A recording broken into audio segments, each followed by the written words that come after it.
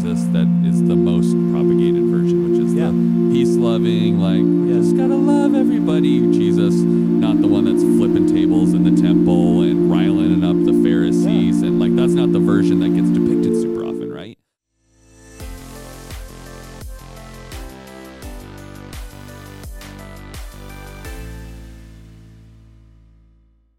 Ladies and gentlemen, welcome to the Salty Pastor Podcast, a podcast that focuses on coaching you in the growth of your faith. Our world is struggling to find peace in the midst of all this chaos, direction in the midst of all this aimlessness, and purpose in the midst of no meaning.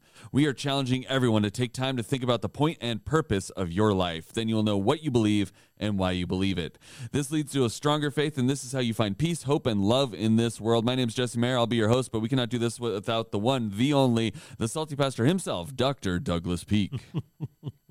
Love the radio voice intro. It's awesome. Hey, everybody. It's so good to have you today. We are starting this brand new series, and we've got a lot of really interesting things. We're going to talk a lot about current events today. So I hope that you kind of buckle the old mental seatbelt because we're about ready to rock and roll. Absolutely. The focus of the Salty Pastor over the next 4 weeks is going to be on the war that is going on in the spiritual realm between the kingdom of God and the kingdom of Satan, and the implications that has for us here on earth. There's a war being waged. It's real. It's happening. And we see the implications of the spiritual battle happening every day here on earth. Our goal is to help you understand what is going on and why it is happening and what you can do about it. Yeah, on Tuesday we studied kind of the Bible and discovered that there's actually a spiritual battle going on. It's not simply a figure of speech, and so you can listen to the biblical principles that we really dug into in episode 345, which is the one that dropped on Tuesday of this week. So the basic principles we dug up were there is a battle, it's real, and it's not just, hyperbole. Number two, this battle in the spiritual realm also impacts your life here on earth. There's kind of some crossover. What you do, the decisions you make, the life you live, the spiritual growth that you attain, the maturity you have, all have an impact on this spiritual battle and how much this battle affects you, whether negatively or positively, and what your role is in it. So that's really interesting. That even though a lot of this battle is happening in the spiritual realm, it does impact us each and every day. And so how I live and my level of maturity and wisdom, it really determines how much that battle impacts me. And it's kind of based on a really unique and interesting paradox that comes from Jesus. And so in the New Testament, it states that this spiritual battle is happening in the heavenly realms, and we're affected by it. Therefore, the teaching from Jesus focuses on what you as an individual can do to be prepared for this spiritual warfare, right? So what do I do as an individual in that regard? But on the other hand, there are times when the battle just spills over on a massive scale, right? Just in a massive way. And then all humanity is captured up in this evil, either participating in it or opposing it. Okay, and what's fascinating is that as time has gone by, historically, battles have become larger and encompassing more geographical region, right? Early on, many battles, like with the Roman Empire, they had one legion, and they would march that legion around and fight these battles. And then you had the Second Holy Roman Empire under Charlemagne. He had one giant army that he would go around and do stuff like that, where you just keep going forward and forward and forward, and now battles and battlefields have been supplanted by oceans and continents. And so World War II is a perfect example of this. I mean, it was literally fought across the globe. It was fought in the Pacific. It was fought from, northern Australia all the way up, into northern Africa and all the way up through Europe. So, and then, of course, all the way into Russia. So it was a massive battle that included the globe. So the point here is that on occasion what happens is a spiritual battle takes root in the physical world, and each year as time goes by, it seems like they are becoming larger and larger geographically, okay? And so what happens is when humanity is caught up in this evil, you start to see on a grand scale how devastating evil, if left unchecked, can be. Perfect example of this is the rise of the Third Reich under Adolf Hitler, or Lenin and the Bolshevik Revolution, or Mao Zedong and the Cultural Revolution in China. We could list a few more, but these are the major ones in the 20th century. And so these were massive movements that encapsulated in many ways evil. They did really evil things. Yeah. And so we could go through more, but these major ones were not just political ideologies that were flawed. See, that's the point I want to make. They're not political ideologies that were flawed, like, oh, well, that's just not a good form of government. It's not effective. Actually, these were regimes that perpetuated evil on a grand scale. And most people are not aware that these political regimes were built on a set of ideas. They had an ideological framework in which they instituted all of their policies and ended up doing what they did. And so then the question becomes, well, where did the ideas come from? Why it? For instance, the Nazi regime had a eugenics program, right? Now, you may not be familiar with a eugenics program, but eugenics is basically built on Darwinian evolution that says, based on the survival of the fittest, that what you want to do is, in the survival of the fittest, and evolution is that the strongest tendency or the strongest genetic mutation always wins out. So that made perfect sense to a lot of people in the late 1800s, and that is, well, then let's start impacting the gene pool through eugenics, and that was controlling birth and death. That is, we'll kill off undesirables and we'll increase the birth rate for desirables, and then we'll decrease the birth rate for undesirables. So if that's the case, then what you have to realize is that it makes absolutely perfect sense to start getting rid of gypsies and Romanians and then ultimately Jews. Let us not forget the history of this. The Nazis exterminated over 13 million people in concentration camps. Only 6 million of them were Jews. Now, that's terrible that 6 million were Jews. That's still a tragedy. But there's 7 other million people that were wiped out because of their eugenics program. So what that tells me is that it was much more evil than we could ever imagine. It wasn't just anti-Semitism, but it was a tremendous evil, and it came from a change in the definition of what it means to be a human being. It changed from a Christian worldview, right, that people are created in the image of God and they have individual sovereignty and value simply because they have the image of God in them, that they're sentient human beings, to, well, their life has no value, only the gene pool and what we want to do with it. Many people don't realize this may shock people, is that America had a eugenics program in the early 1900s.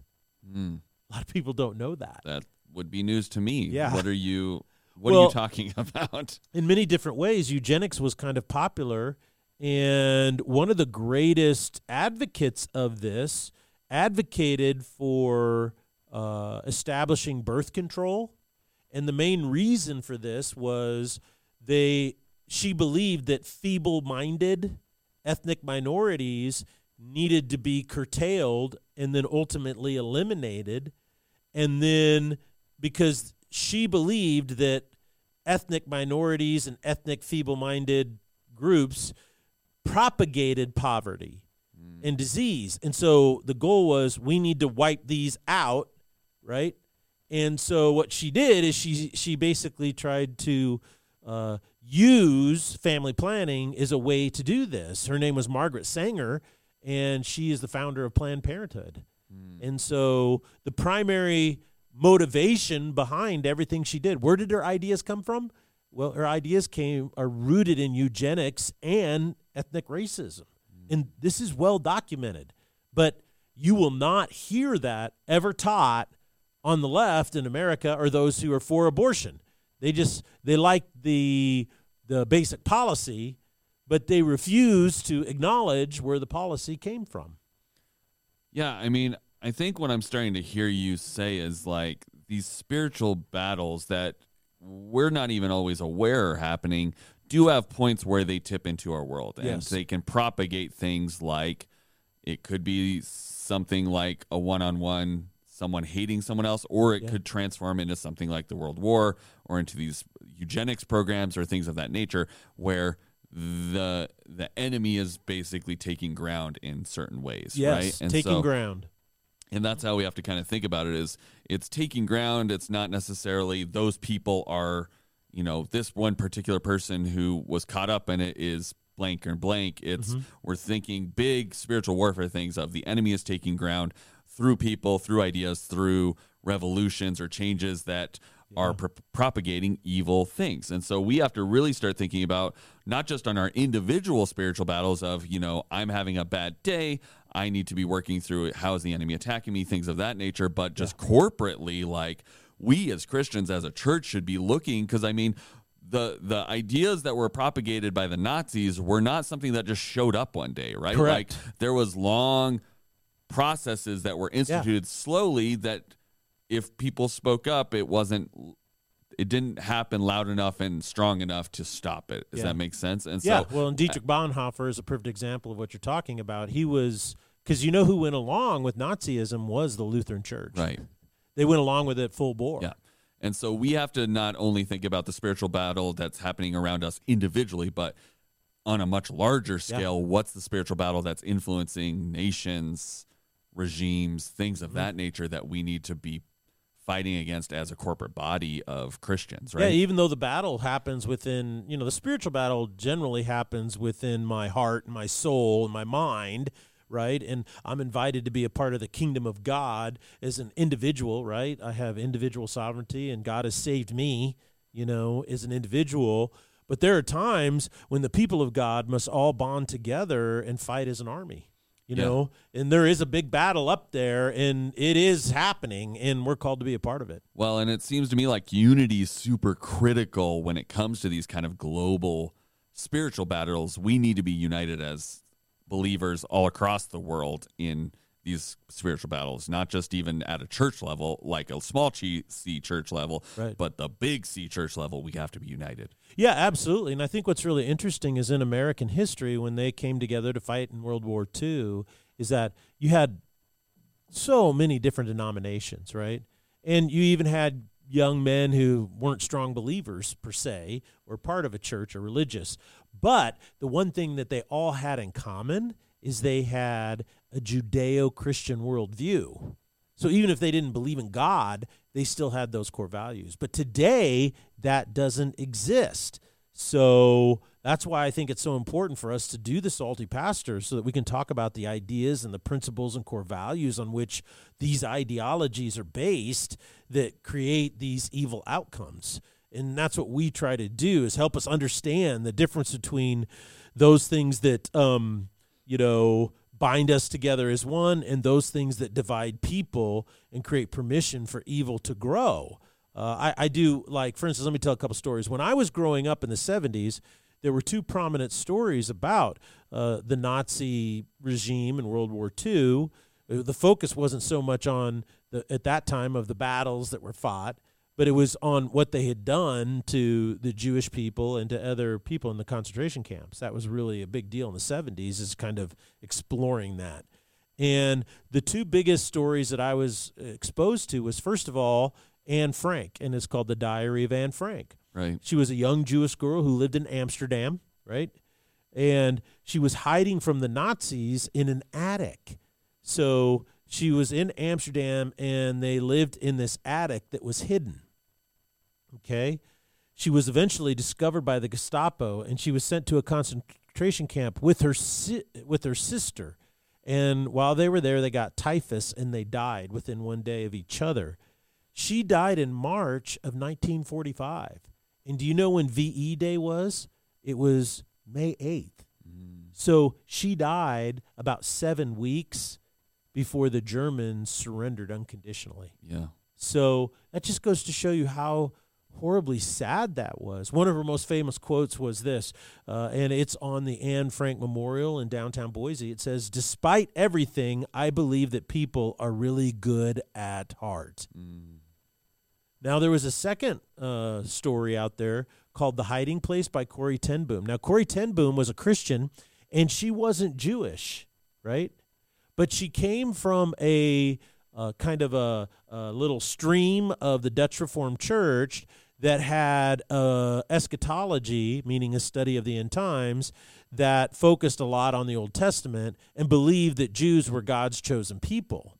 And so what she did is she and her sister and her father built a false wall in their house in the Netherlands, and then they would hide people there. And what's interesting is it was it was 2 buildings down. And if you ever been to the Netherlands and to Amsterdam, you look at all these really, really old 100-year-old homes and stuff. They're all built connected, right? Right. They look like gigantic rows of apartments or townhomes or something. Right. And so, but just 2 buildings down was the Nazi Gestapo police station. And so right under their nose, they hid people. And then eventually they were found out and arrested, but none of the people that were hiding in their house behind the false wall were discovered. Just them. They were arrested, and they were taken to a prison camp. And she was eventually released, and she says, her quotes were, "In darkness, God's truth shines most clear." And she said, "If you look at the world, you will be distressed. If you look within, you'll be depressed. But if you look to Christ, you will be at rest." So here's what's interesting. We have these 2 stories. We have one of a young Jewish girl who died at 15, who said, "Despite everything, I believe that people are really good at heart." And then the second one is the Christian woman, Corrie ten Boom, who was hiding Jewish people. And she said, the people are dark. But it's in this darkness that we see God's truth shining most clearly. The question is, who's more accurate? I mean, I think Corey's probably the more accurate of, we will always be tempted into dark things, right? And so we have to have something that's more stable, more bright, more light-giving than ourselves, because when left to our own devices, you see what happens, right? And so we have to, I would say Corey is. And I mean, just to tack onto that, we had the Boise Bible College president come preach, over the summer. And, summertime, and he talked about Corrie ten Boom as well. And there's a really great story about how she forgave the Nazi soldiers that had were so cruel to her and her family. They had killed her sister, I believe. I think. They killed her sister, If you've never read that book and heard her interview, it's a life-altering form of watching forgiveness happen. And so I when she did that? In 1947. Yeah.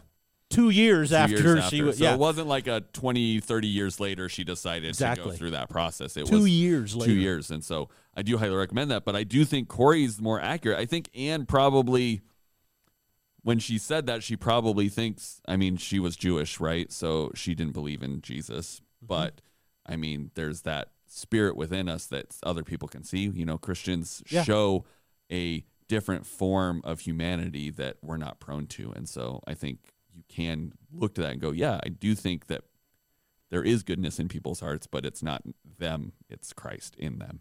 Yeah, but I would say that Anne Frank's statement, despite everything, I think people are good at heart, is a very hopeful statement from a 14-year-old girl. Yeah. Because what it took a massive mobilization of hundreds and hundreds of thousands of Americans and British soldiers and people all across the globe to defeat Nazism. So what is it that defeated it?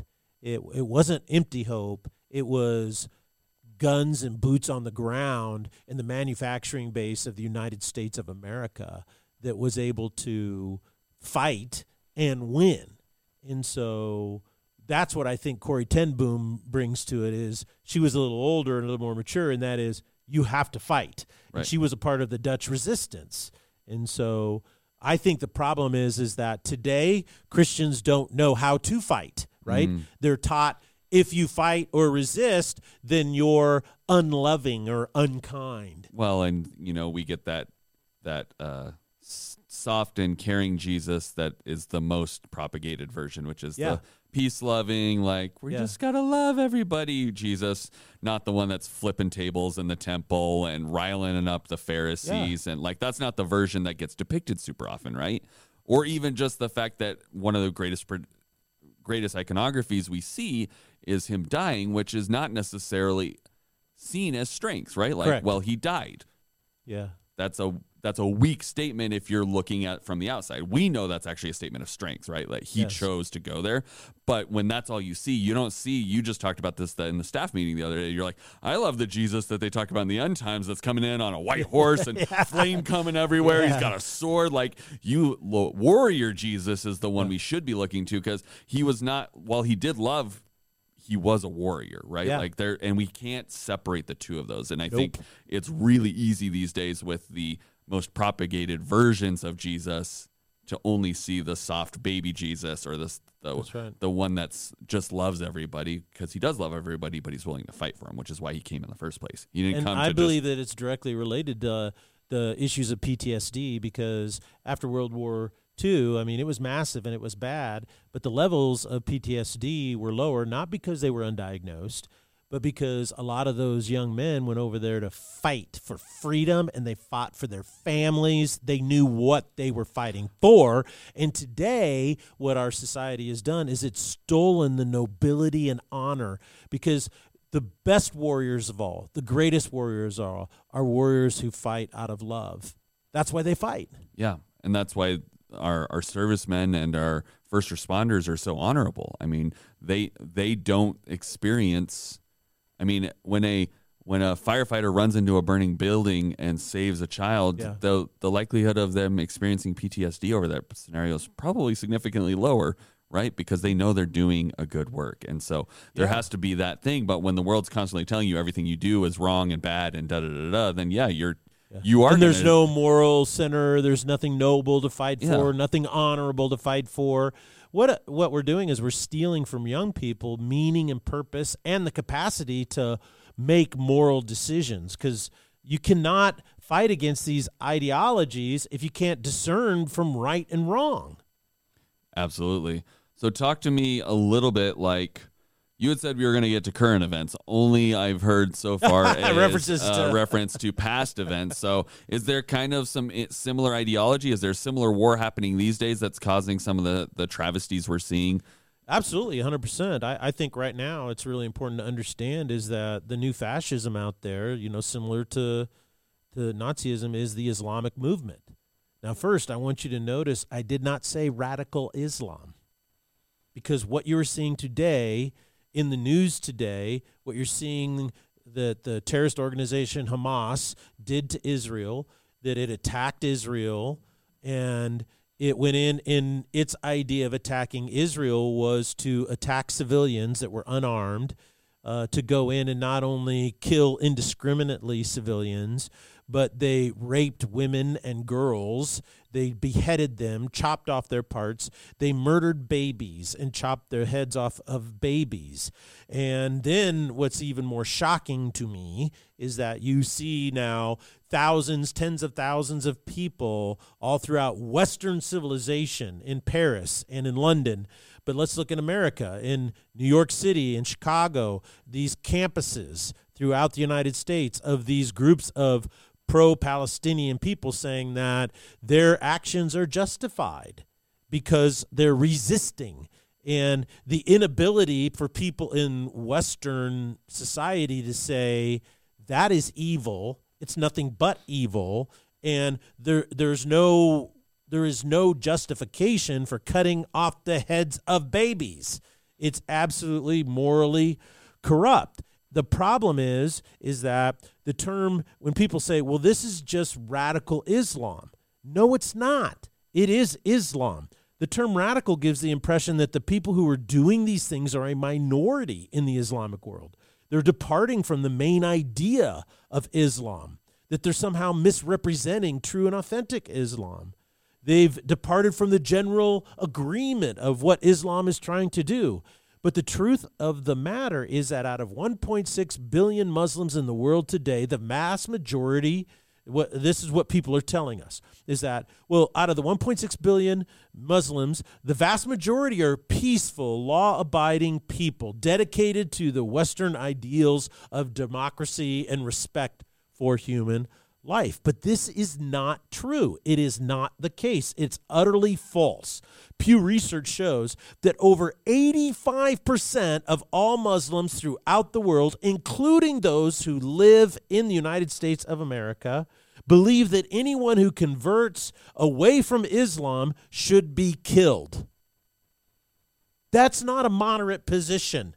That's not a, we believe in diverse and you can make up your own mind what you believe about your faith. That's if you try to unconvert or you convert away from Islam, over 85% believe you should be killed. Why do they believe this? Because that is the penal code in Islam, and that's what it's taught, called Sharia law. They also believe the same thing, that you should be stoned to death if you criticize Islam. The same percentages exist in regards to chopping off the hands for theft, stoning women to death if they've been accused of being unfaithful. All of these things are part of the penal code of Sharia law, and over 80% of all Muslims across the globe, including the United States, want Sharia law to be the law of the land. Now, what's strange is if you point this fact out, it's considered Islamophobic, right? Oh, that you're afraid of Islam. No, I'm saying that this is not moderate, that is not peaceful, that what you see happening in the Middle East, what you see Hamas doing, and what you see all of these protesters and students at universities doing is the culmination of the teaching of Islam and Sharia law. When we look back at the gruesome attacks on innocent people in Israel, what we see is them celebrating it. What's amazing to me is that Hamas went in and did this, and they recorded what they did. So the evidence that we have for the atrocities they committed didn't come from survivors. It came from the video recordings of the Hamas terrorists and what they did. I mean, that to me is absolutely and unequivocally shocking. I know some journalists that were given the opportunity to witness some of this video that they have from Hamas and that they can't show to the public. And all of the journalists that have seen this said it was the most horrific and I'm not going to sleep and I'm going to have nightmares the rest of my life because it was so horrific. This is the result of an ideology, okay? And this ideology has taken root in our universities and in the progressive attitudes of our society because our universities have invited it in, fostered it, and they are now feeding it. A perfect example is in one of the three mainstream media outlets, analyst, reporter, pundit, whatever, by the name of Joy Reid said this in regards to what's happening in Israel and all of the horrific atrocities of Hamas. She said, these attacks on Israel from Hamas are the result of a 56-year occupation that will spark and continue to spark a vehement and, yes, a violent resistance whether Hamas exists or not. Now, do you understand what she just said? She said that these people in the Gaza Strip, in Hamas, had a right to commit terrorist acts against civilian people, cut the heads off babies and rape teenage girls and then kill them. They had a right to do this because Israel has occupied their land for 56 years. First and foremost, Joy Reid is a liar because that's just simply not true. They have not occupied their land, and we can debate that if you want, but that's just simply not true. And yet that is what is taught on our university campuses. Now, people are saying, well, why are you bringing this up? Because it's in the news right now. But what most people are not aware is that the attacks on Christians in Nigeria, Uganda, Kenya, all across northern Africa has been 10 times worse than what's been going on in Israel in the last month. Yet nobody's aware of it. Nobody knows about it. I mention it on occasion about how bad it is. But it's absolutely unbelievable. The amount of ethnic cleansing against Christians in northern Africa in the last 30 years has been absolutely unequivocally unprecedented. There was a massive amount of Christians, ancient Christians, Coptic Christians that used to live, that have been pretty much wiped out and destroyed. So the notion of genocide and ethnic cleansing has all been happening under Islamic rulers and Islamic efforts, and it's just continuing unabated. In Nigeria right now, the amount of Christian schools, Christian orphanages, Christian hospitals, they have been attacked, and people have been kidnapped and murdered mercilessly. Thousands of people. And the Nigerian government refuses to do anything about it. And the American people have no idea what's going on. Right now, there are over 100,000 Christian Armenians that are being starved and ethnically cleansed in a genocide by Azerbaijan. Okay? And these are all Muslim Turks, people from Turkey, and it's happening. It's absolutely and unequivocally amazing that's what's going on. But most people in America have no idea. What they will tell you is that Israel is the fault. Why am I bringing this up? Because what's happening is the reason all of this craziness is growing in the world and growing here in the West is because of progressive theory in our universities. The idea was that in order for secular humanism to develop, in order for critical social theory from the Frankfurt School of Critical Theory to expand, the number one ideology that stood in its way of doing this was Christianity. What you are witnessing right now is the culmination in our universities here of a 50-year attempt to eradicate the ideology of Christianity in society. And they primarily use sex to do that, the sexual revolution, and that is Christians are so prudish about sex and stuff. Well, it's turning out now Gen Z is realizing that the Christian ethic of sex is really probably the best one, right? Because they're sick of seeing what's going on. As a matter of fact, the latest report for Hollywood I found fascinating is that Gen Z says there needs to be less sex and nakedness in movies. Gen Z is saying this. So it's interesting. But the belief that the human race, especially in the Western democracies, would require an untethering from the Christian roots on which it was built is where all of this is coming from. And so it's very uncomfortable for me to be the truth teller in this regard, to be the little kid who stands on the side of the road and screams the emperor has no clothes, but it must be done. Universities effectively ethnically cleansed, ideologically cleansed the Christian worldview from its vaulted halls. And since the 60s, the universities have conducted an ideological genocide. They have attacked, destroyed anyone that disagrees with them, and the number one group that they have attacked over the last 40 years is Christians.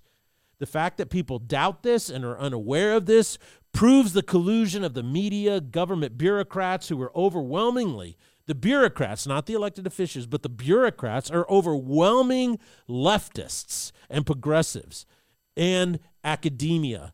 That collusion has got us to where we are today. And what you are seeing happening today with student groups and professors, all from our major universities, that are justifying what happened in Israel, the rape of women and the murder of babies and the murder of innocent civilians, is all based on the Frankfurt School of Critical Theory.